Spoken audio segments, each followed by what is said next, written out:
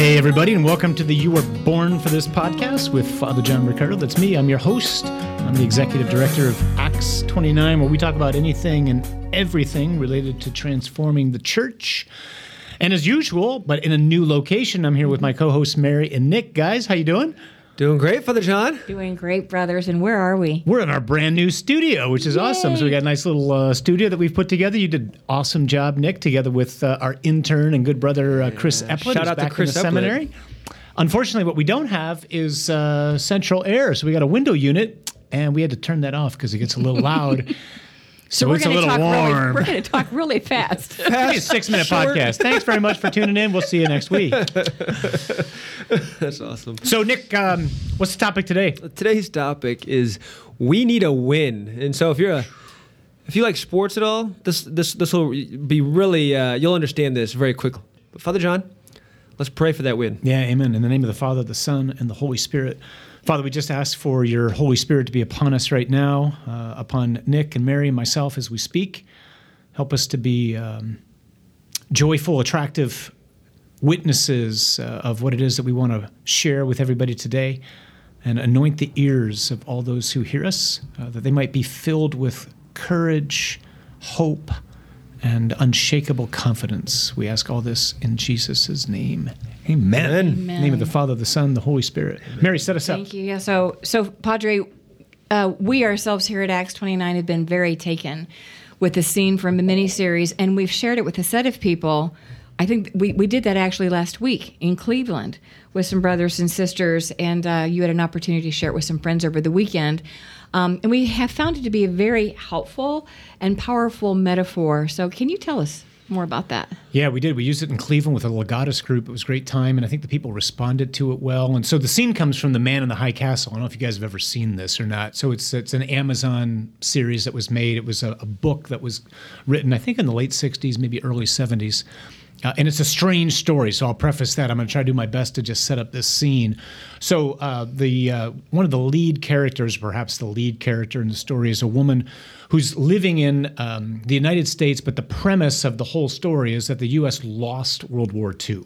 And so the United States has been subdivided by the Nazi Empire and the Japanese Empire, and it's kind of divided more or less, like 2/3 from the Rocky Mountains east is Germany, and from the Rocky Mountains west is Japan.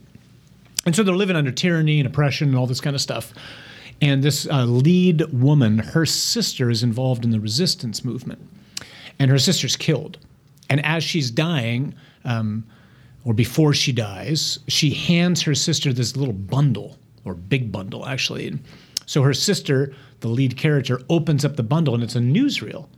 And so she goes into this, like movie theater. There's nobody there, pulls out a projector, and she spools the film and then watches it. And all you see her face as she watches it, this film. And it ends, and she goes back, and she rewinds it, respools it, watches it again.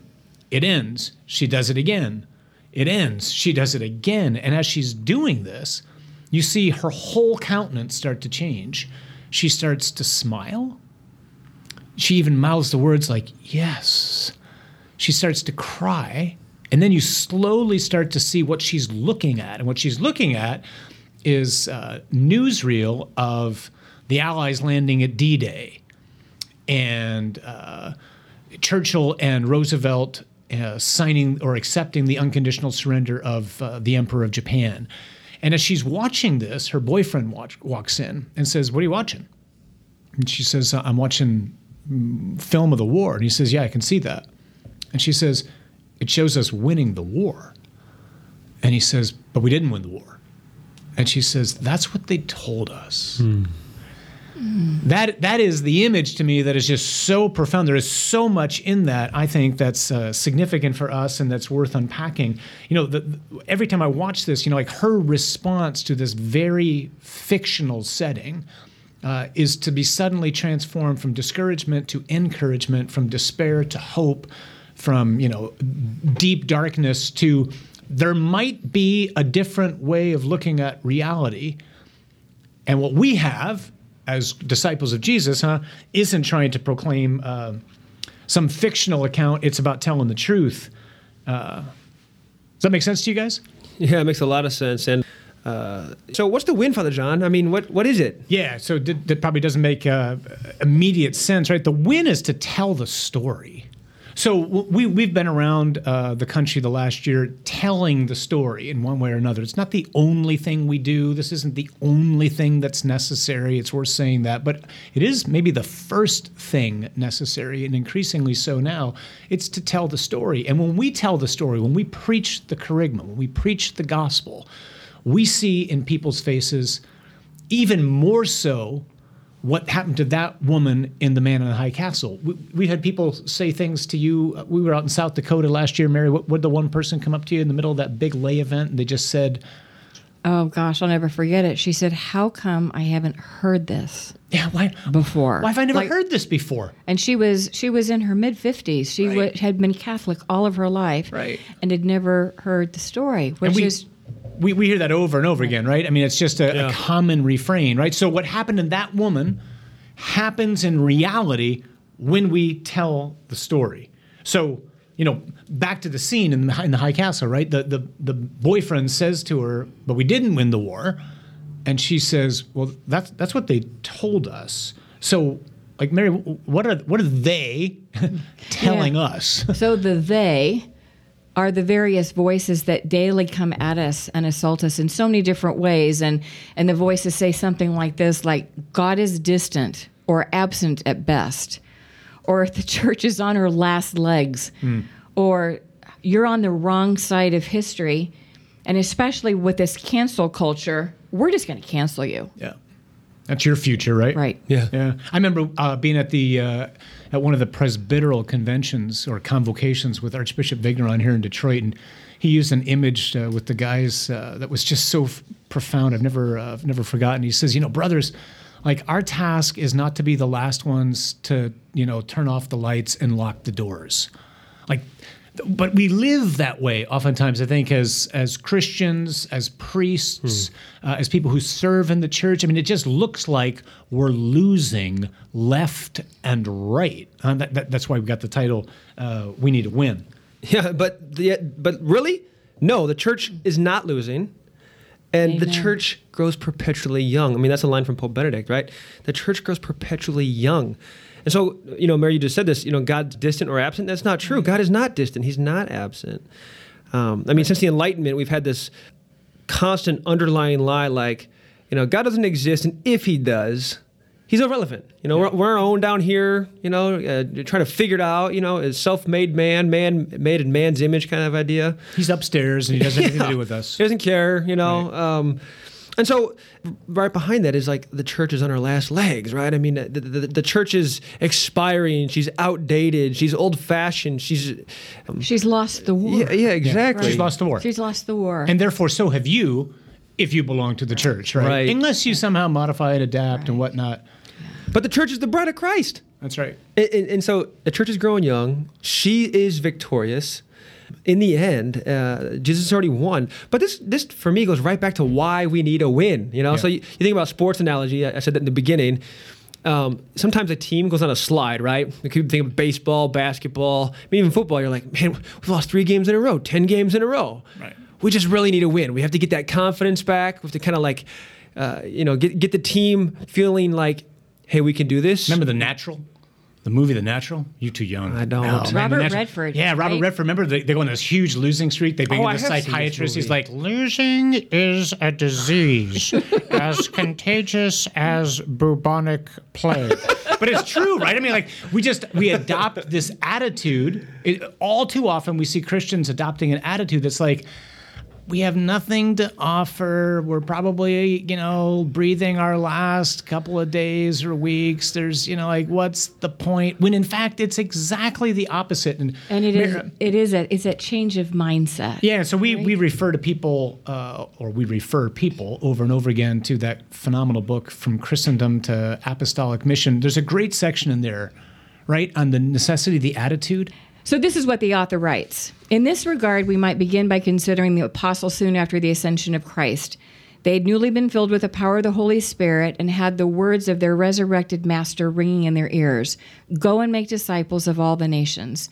This was the quintessential apostolic situation. One can imagine them gathering for their first evangelization committee meeting, and we'll add, God forbid, right? So what was the agenda? We've all been there. So what was the agenda, Father? Yeah, bring the gospel of Jesus to the world. That's the agenda. So I'm looking at the agenda, and it says our resources. How many bishops? 11. Priests? Same number. Deacons? None. Uh-oh. Trained theologians? Zippo. Probably a good thing. Religious orders? 0. Seminarians? None. Seminaries don't exist. Christian believers? A few hundred. Uh-oh. Countries with Christians in them? 1. Church buildings? 0. Schools and universities? 0. Written gospels? None. Money? Very little. Big problem. Influential contacts in high places? Next to none. And the societal attitude towards us? Ignorant to hostile. Yeah, and so he goes on to say, I just love this section in the book. Every time I read this, I just feel like God's filling my lungs with oxygen, right? So he goes on to say, if the apostles had assessed their situation from the standpoint of the strength of existing Christian institutions, they would have been overwhelmed by discouragement, facing crises in every direction: vocational, financial, catechetical, educational, and numerical. And so many people that we know who serve in the church that we've been ministering to over the last year in a particular way, they are discouraged because the resources are dwindling. It looks like we're losing, right? But this is what he goes on to say. But they weren't discouraged. They were filled with joy and hope. They had great confidence in their Lord, in their message, and in the creativity and fertility of the church. They knew that their task was to be used by the Holy Spirit to grow the church, and they knew the graced means by which it was to grow, and grow it did. The church, he goes on to say, in an age like ours, needs to have the same confidence in the power and the goodness of the message she bears, in its life-changing potency, in the church's power of regeneration and growth.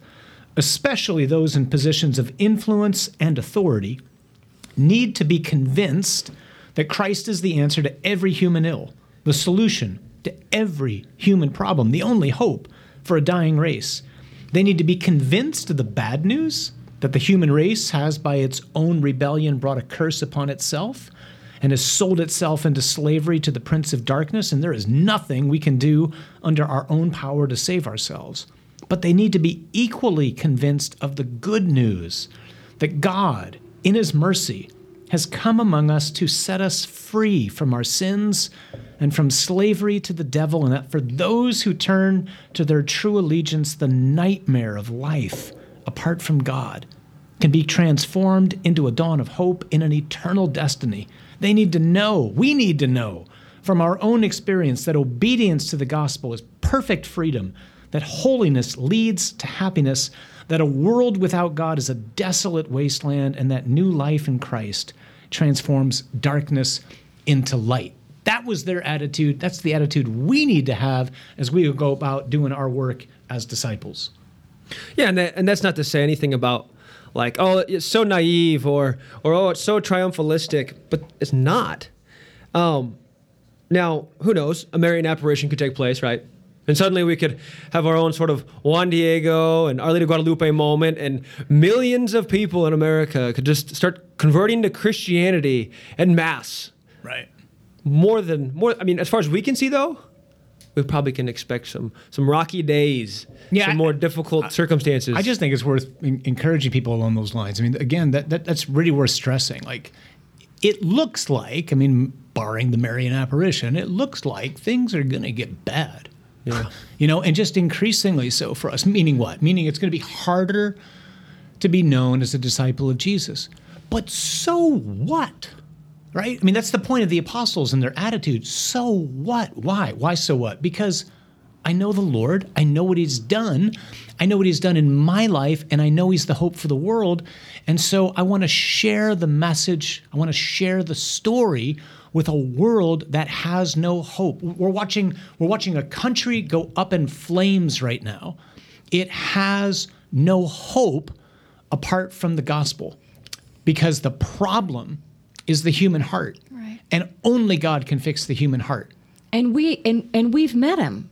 That's right. We know Jesus is the remedy for all of this. We know that he's the cure. We've experienced rescue. Right. Right? So this is a target-rich environment. The whole world is missionary territory, right? So buckle up. It might get rough. Target-rich environment. So what? Find good friends to go right. alongside with and tell the story.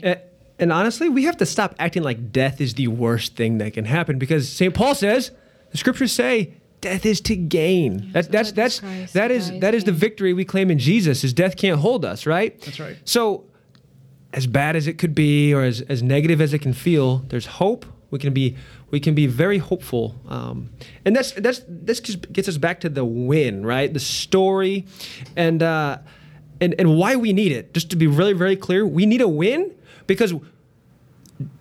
That's the story. The story is a win. To tell the gospel is a win. And the narrative we're hearing is decline, it's negative, it's my parish closed, my school closed, all this, not to mention the media, the fire in the nation. Right. That feels like an onslaught.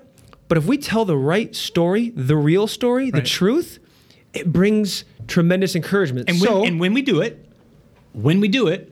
people respond. That's right. Not everybody. Right. Not everybody responded to Jesus. Right? If everybody didn't respond to Jesus, they sure as heck ain't going to respond to me, right? If Einstein can't figure this out, me on the couch with a bag of chips. But it's not our task to convince as Brian them. Regan says, isn't going to figure this out, right? So, but I don't need to worry about that. We don't have to convince them. Just tell the story. That's right. It's not up to us to do that. The Spirit will. All right, so very concretely, back to the win. How do we tell the story? Yeah, so the three of us, together with your family and some other friends and the rest of our team, we were together for the celebration of little Anne Catherine's baptism not too long ago, right? So your new daughter. And baptisms are an amazing opportunity for priests, deacons to tell the story, right? So we just came across this news story a couple weeks ago or whatnot where one of the bishops in the country told his priests, don't preach long. And, God bless this guy. I'm sure he's got some good reasons. I can't disagree more vehemently with something like this. I think oftentimes people make the mistake of going, people can't listen long. I totally disagree with that. I think people love stories. What people don't like is rambling. And unfortunately, what they usually hear when they come to church is rambling. But the story is the greatest story ever told, and it's true. We just need to break it open, right? And so I found baptisms is a great way to do this, and you can do it, relatively quickly. I found very practically a big help for me is before we even begin the ceremony, I just start praying and preaching from Colossians 1:13-14. So Paul says in Colossians 1, God has delivered us from the dominion of darkness and transferred us into the kingdom of his beloved Son, in whom we have redemption, the forgiveness of sins. And then I just slowly break that open. I go, so this passage from Paul helps us understand what we're about to celebrate now and why we're going to do this. So God has delivered us, Paul says. He's transferred us, moved us from the dominion. The word can also mean the rule or the authority or the government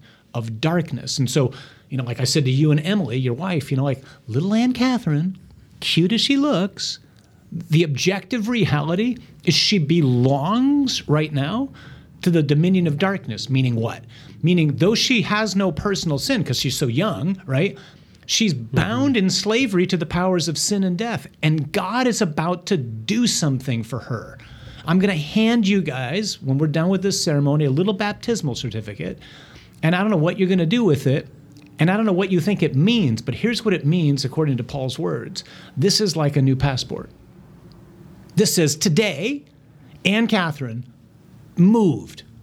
She got new papers. She went from being a child of darkness, bound by the powers of sin and death, to an entirely new citizen. She's now a citizen of heaven. She's an adopted daughter of the Father. And that's what's about to happen. And then you just work back from there and you go, well, now what the heck happened that God would need to deliver one of his creatures from the dominion of darkness? Like, where did that come from? And then you just remind people really quickly, like, so there's only one God. He made everything that is that's good. Unfortunately, one of his creatures rebelled and went to war against the creature that God loves the most. That's us. And this creature, without getting into details, it's just important to know, or we're not going to understand what's happening in baptism. This creature deceived our race at the beginning of our history and got us to rebel against God. And the result of that was that we sold ourselves into slavery to him without knowing what we were doing. And then God, in his incredible love and mercy and patience, to go to war against that creature, he became a man. And he became a man to destroy the works of the devil, is what 1 John says. So I often quote, when I'm doing a baptism, C.S. Lewis in Mere Christianity says, you know, the story of Christianity is the story of how the king landed in disguise, if you will, he says, to take back what's properly his. And our task, until he comes back and puts it all back together, our task is to be agents of sabotage. And so in that little quote, in this passage from Colossians, as we break and open a baptism, you're trying to help somebody understand, okay, something amazing's happening here. A child or an adult is moving from the stronghold, the government, the authority of sin and death, into the government of freedom, right? I'm going from being hated into a new house where I'm loved by my Father. How do I know that? Because he sent his son who became a man, and his son as a man went to war against our enemy, and he defeated him by his death and his resurrection from the dead, which means sin and death have no power over me anymore. I'm going to die, but it can't hold me. I still sin, but I don't have to because I got power inside me because of what God's done. And so now, after that's happened, our task, your task as parents, you and Emily, your godparents, or Anne Catherine's godparents, is to help them understand that story. Like, this is what you belong to. This is what happened to you. And now your whole life is supposed to be dedicated not only to thanking God, but to being, as Lewis calls it, an agent of sabotage. Now, this is a dangerous thing to say, right? It's intentionally provocative. What the heck's an agent of sabotage? Well, to be clear right off the bat, the weapons, if you will, that we use are goodness, truth, love, mercy, forgiveness, integrity, character, and on, right? And what we're trying to do, our mission as disciples until the King comes back, is to blow up, if you will, everything which is still manipulated, twisted, deformed by the enemy of our race. Not to blow up people, right? To recreate, to transform everything in such a way so that it comes more and more into conformity with how God originally intended it to be. You can do all that in a baptism. And what happens when you share that story? Because you're just not talking to parents and you're just not talking to godparents. You're talking to everyone who's attending that baptism. And all of a sudden they hear, oh my gosh, that's the story? And oftentimes they'll say, if I'd have known that was the story, I would have been about telling the story. Right. But I haven't heard it that way before, and maybe the world wouldn't be in the mess that she's in, or it's in. And do you remember at Katie and Trevor's baptism, you asked Trevor, what is it you're asking for your son that you were getting ready to baptize? Do you remember what he said? No. He said, I want my son rescued. I want rescue. I heard that. I just flipped. I thought, blessed be God. And of course, they get it anyway. Right. But it was so impactful. Like, I want rescue for my child. And then we broke open the mission of a disciple, and then somebody came up to you after the baptism. What'd they say? And he said, that's what I was referring to earlier. He said, if we knew our baptismal call, we wouldn't be in the mess that we're in the world. That's why these are just opportunities that are ripe with grace Right. to reach out to everyone who's there who's never heard the story before or not heard it quite that way. So go back to Man in the High Castle. What happens? This person gets like, I have a sense of something to live for. I've got a mission. I've got hope. I've got encouragement. I got to tell somebody about this. Exactly. I got to tell somebody this is not what's true. That's right. That's what we need to do as disciples. And when they hear it, everything changes. And everybody can do this. You can do this as a mom or a dad. So good friends of ours, Joe and Charlotte, they teach a class called Becoming Catholic, which is what they renamed the RCIA class because nobody knows what RCIA stands for because the church is great at using language that nobody understands, right? And so they take the first few weeks in RCIA, boom, just teach the story. Catechists, take the beginning of the year, teach the story. Catholic school teachers, take the first week, teach the story. People love stories. They need to know where they came from. I want to know where I came from, right? And oftentimes, I think even as colleagues in the places where we work, I mean, we're inclined oftentimes to lead with the church. Good But point. if we led with a story, That's exactly right. And as parents, I mean, my kids are real young, but Noah's headed towards 6 years shortly. And it's the unique thing about being a parent is I get the opportunity every single day to continue to pull my family back into the narrative, right? So, for example, Noah, something bad happens to Noah. Why do bad things happen? Right. There's a bad actor, right? Talk about Satan, talk about hell, talk about death. I mean, to make sense of things. So I can constantly, so I can share the gospel in a moment, to be sure, but I can every day be pointing back to what's taking place here. Jesus has claimed victory. People themselves aren't the problem. That's right. Satan's the problem, Right. and they equip him constantly to know that this is what's taking place around you, and that the mission is, as he says, to save souls for Jesus. Yeah, and even in the middle of this pandemic that just keeps going on and on and on. I mean, we have a chance as disciples, right? If we're living differently, undoubtedly, people are going to say things to us like, you seem kind of calm in all this. And you can respond to that with, yeah, just doesn't faze me. Or you can say, can I tell you why?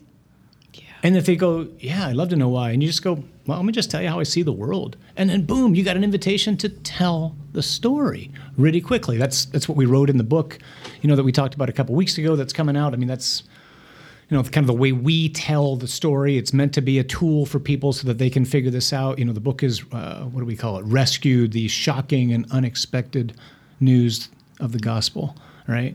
So, this is huge. And Mary, you made a point earlier, it's not on us to convince. This is so powerful too, because, and important to remember. I remember right before I was ordained to the priesthood, I was already a deacon. I was doing the Ignatian exercises. I was praying one day, kind of an extended reflection with Jesus' resurrection appearance to Mary Magdalene on Easter Sunday. And so, here's this incredible, literally unbelievable story that she's been entrusted with telling, that the one we love, who got slaughtered on a cross, he's alive. Yeah. How am I going to convince you of that, right? And Jesus says to her, go to my brothers and tell them, go to Galilee and they'll see me there. That's it. And I remember praying with that, just thinking, oh my gosh, that is so helpful to read. Like, it's not up to me to convince you. I think oftentimes I've been in discussions with people over and over again over the last week or two where they're like, yeah, but how do I convince them of this? It's like, you don't have to convince them. It's not on you to convince anybody. You just have to tell the story. Let the Holy Spirit do what he does. We just throw the seed around, tell the story, let people know what's going on. And that's our task. And we let God do all the rest. And I maybe just circling back to how we began, I mean, God's constantly giving us images and metaphors about how to tell the story. And Father John, we were together last weekend.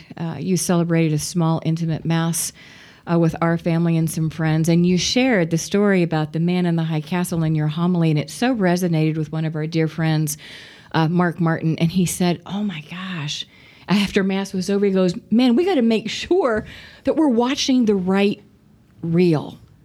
And man, that is so right on, right? Because culture has its own narrative. It has its own reel. That's right. It's a great line. That was a great line. Message of the week, watch the right reel. Not the white wheel, the right reel, huh? And if you watch the right reel, if you know the story, if you know what God has done for us in Jesus, and you look or strive to live as an agent of recreation and transformation, then you don't have anything to be afraid of. Because the God who conquered sin and death, the God who rescued his creation, the God who's triumphed over the powers of darkness, that's the God who's with you. And because he is, don't be afraid. You were born for this.